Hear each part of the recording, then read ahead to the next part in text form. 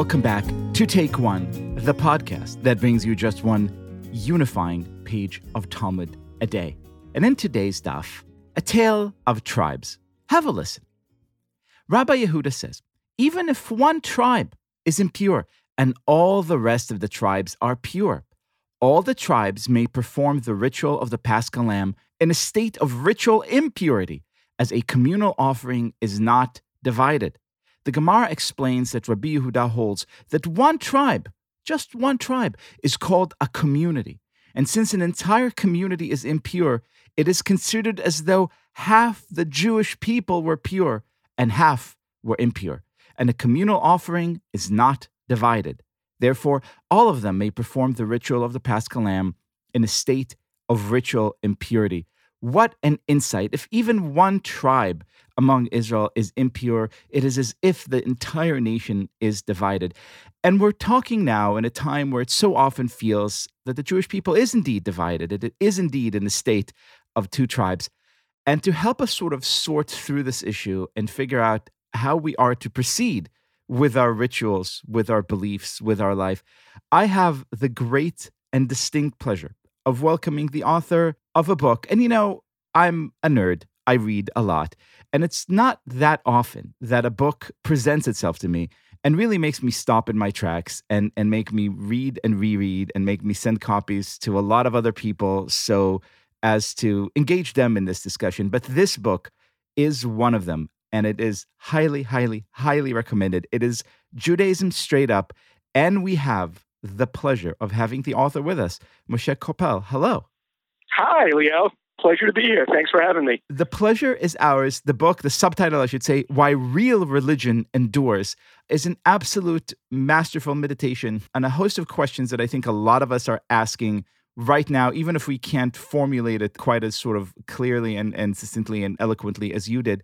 So before we dive into all of this and talk about the tribes of the Jewish people and divisions and how to overcome them, when you read today's daf and read about this notion of divisions, a topic you've thought about a lot, what comes to mind? I love this sugya, this little passage that you read, for the following reason. All this is a commentary on the Mishnah, which says that if a majority of the Jewish people are ritually impure, then one does one thing. If a majority are pure, then one does another thing. And of course, obviously, we then have to spend 2 pages quibbling about what happens if it's exactly half and half, right? That's what makes Jews so endearing.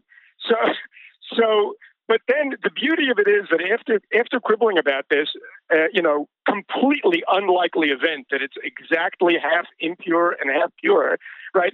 Then comes this passage, right, which suddenly the whole thing becomes completely realistic. The idea is if there are tribes that are impure and there are tribes that are pure, well, then there's no majority. We don't count the individuals at that point. We say, no, as long as there's at least one tribe on each side, then one can't act as if there's a majority and the others are a mere minority. No tribe can ever be a mere minority. So there are obviously some really, really deep ideas being alluded to there about the integrity of Jewish tribes. So I really like the passage you read for that reason. This is a tremendous segue into your book, which is sort of built on an argument, if you will, between two tribes. One is represented by a man named Shimon and the other by a woman named Heidi. And they seem to kind of really embody two radically different approaches to Jewish life that I think many of us embody or at the very least encounter. So tell us a little bit about them. So Shimon is a Holocaust survivor. He's a chassid of sorts, but the kind who came out of the war with, let's say, without illusions. And he's very unabashedly tribal about his Judaism. Heidi is a student I met back in Princeton in the 80s, and Heidi is proudly anti-tribal. The whole idea of belonging to the Jewish tribe offends her moral sensibilities.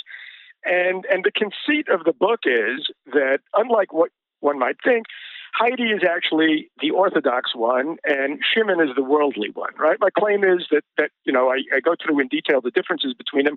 That Shimon has a real grasp on the world, but Heidi is somehow caught up in an ideology that doesn't let her see the world as it really is.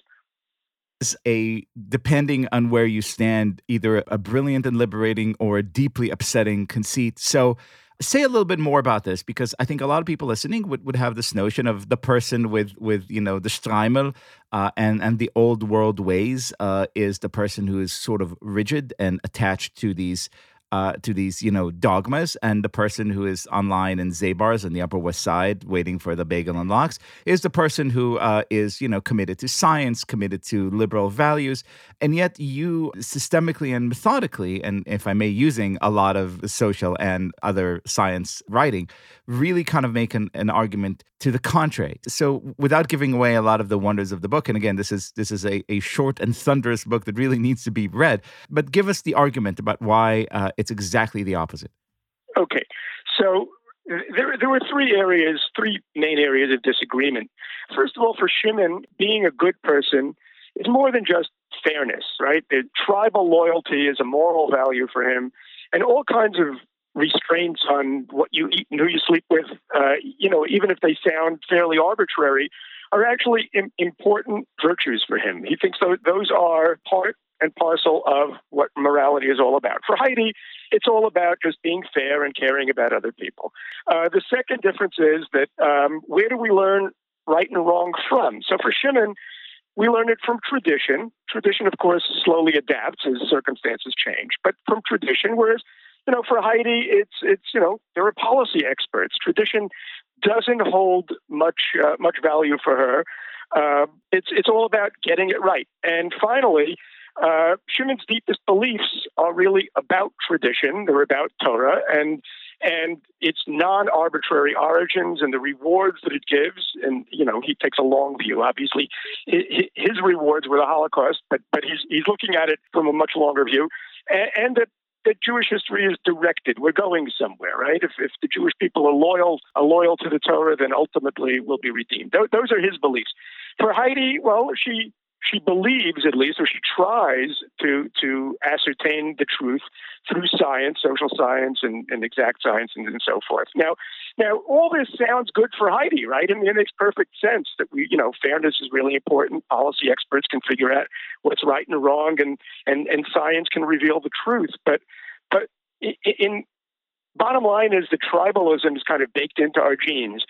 So we can either cultivate it and moderate it, right, so that we can carry our tribal traditions with us in a reasonable way, which is what Shimon tries to do, or we could just try to deny it and let it come back to bite us. And the whole argument of the book is you can't beat tribalism, and if you try to, it's going to bite you bad. One of the arguments that the book makes along these lines, which I found particularly compelling, and I hope listeners to a podcast that is deeply attached to these questions of trying to decide, or ascertain or understand, how halacha works, is the argument that you make. Okay, look, if you think that being stuck in this quote unquote tribal system means you're sort of just accepting tradition without any argumentation, you actually make the very compelling argument that halacha is way more complex than people on the outside give it credit for, because it develops as a kind of back and forth between experts, the rabbis, the people who study the text, and communities who live and embody them in a way that makes sure that nothing is ever kind of top-down arbitrary, as sometimes social policies are. That's right. The analogy that I give in the book is that halacha is something like language, right? I mean, if you think about language, there's no council of language that decides what's right and what's wrong. All this, it kind of comes from the bottom up. The way people speak determines what proper grammar is and how one speaks one's language correctly. Right. Thank God the grammar Nazis are completely theoretical. Right. So the point is that grammar books actually reflect the way people speak. They don't actually determine the way people speak, except maybe in very, very, marginal or borderline cases, right? So halacha is something like language. Obviously it has something in common with law as well, but not that much less than people think. People call halacha Jewish law when in fact laws are determined by legislatures. They're enforced by the police and the courts. And halacha doesn't work that way at all, right? It really comes from below. Nobody enforces it. So in that respect, it's a lot more natural and organic than other legal systems are. It is something akin to language. It's a very, very sophisticated and subtle system that involves the interaction of experts, like rabbis, as you said, and what people actually do, people's intuitions and reasoning, and tradition. So it's kind of subtle and clever, which I think is exactly the point of your Daf Yomi podcast. So yeah. And so when we contemplate this discussion, this ongoing pas de deux between Shimon and Heidi, which is really, I think, kind of the central drama of so much of contemporary Jewish life, right, of these two tribes, and you could call them secular and religious, and you could call them left and right, but really I think you've captured the intricacies of the divisions in a much more subtle and smart way, because it really is about these fundamentally different worldviews that correspond to so much more than these labels. So my question to you is, having now explored it at length, are you hopeful that there might be a dialogue between the Shimons and the Heidis, that we might somehow be able to reconcile, if you will, the thrust towards progressive modernity and the adherence to traditional values? Yes and no. I'm sorry for not being able to give you a perfectly straightforward answer, but that's the honest truth. Yes, Judaism has always had these two elements to it, kind of these prophetic ideas, the big ideas about liberty and about justice and all that, which is wonderful. And at the same time, it's always been about these niggling details of halacha. And oftentimes, it's hard to reconcile the two. You say, wait a minute, okay, how does exactly this tiny detail of halacha, we only eat fish with fins and scales, how does that exactly tie us into the grand notions of truth, justice, and the Jewish way, right? And I think that these ultimately will be reconciled, but my suspicion is, as I write in the book, I don't think that outside of Israel, the chances are really very good that this is going to work out well. Because when you're forever challenged by the Heidis, right? When you're forever forced to a defensive position about your tribalism, ultimately you're either going to be putting up bigger and bigger walls, or you're going to be subtly accommodating, eventually assimilating and acculturating. It's hard for me to see how it's going to work out well. But I am very optimistic about Israel. I think that, what I'm seeing around me in Israel is that people are coming somehow towards, converging towards something interesting in the middle. Sometimes it doesn't sound that way. You hear the, Haredi crazies, right, who are doing all kinds of bizarre things, especially during Corona times, and you say, my God, what the hell is happening? People are going crazier. But what's really going on under the surface is that there is kind of a culture of Judaism not as an anti-culture, but as a real culture, and it's happening here. You see it in music, you see it in art, and slowly we're seeing people, even trying to have their halacha make sense to them. The way we do the mitzvot that are in agricultural mitzvot that's specific to the land of Israel, and Shabbat and other things. They're starting to be performed in a way that makes sense, that reconciles these grand visions with the niggling details. And I'm very, very optimistic about Israel. I'm sorry to say I'm less optimistic about the United States. Another sort of minor character in the book is Amber, who is Heidi's daughter, who you really, I think, captured as someone who's served time on college campuses in this country. I think you capture her neatly. She is a religious fanatic. I mean, she is a fundamentalist zealot. Of course, never once admitting anything of the sort, because in her mind, she's a great big progressive believer in truth, beauty, science, and justice. But really, someone who's increasingly and incredibly intolerant and committed to these dogmas that she is not willing to actually examine and explore. And so while the lack of optimism is perhaps about this country is perhaps fully understood, is there anything from this, as you called it, real religion, from this embodied way of life, which is, as I think you capture neatly in the book, way more intricate, way more introspective, way less, thunderous and all domineering than people who will not define themselves as religious may think? Is there anything, any sort of one insight that we, who may belong firmly to the camp of the Heidis, may embrace or take with us to sort of let the swelling subside a little bit? Okay, well, thanks for bringing up Amber. Amber is Heidi's punishment. Okay, Heidi has these wonderful ideas about fairness and about engineering society so that it does the right thing and believing in the truth of science. And because tribalism is baked in and you can't escape it, right? Her punishment is Amber, right?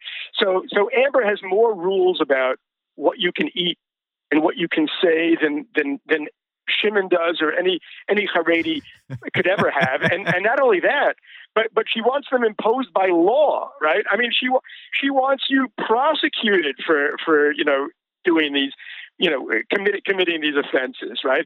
And if Heidi thinks that her beliefs are rational, that Shimon's are irrational, well, Amber has beliefs about race and gender and privilege. It comes strictly from ideology and are completely divorced from anybody's experience of life, right? And not only that, but she wants to set her lynch mobs out, seeking out heretics to punish them for holding these bad beliefs. So that's why I think on the one hand, Heidi is kind of getting her just desserts. But on the other hand, since you asked, I want to say something good about Heidi. Heidi is genuinely liberal in the good sense, right? Liberal in the sense of actually believing in the Enlightenment values of rationality and of tolerance. She genuinely wants fairness, and she genuinely wants to engineer society in a way that would make it better. And she genuinely believes in science, which really does help us get at the truth. So in many, many ways, I respect Heidi. I even love Heidi, right? But the problem is she's just not facing reality. You can't deny tribalism. Moshe Koppel, thank you so much for this majestic book and for being our guest today. Liel, it was my pleasure to be here. Thanks so much.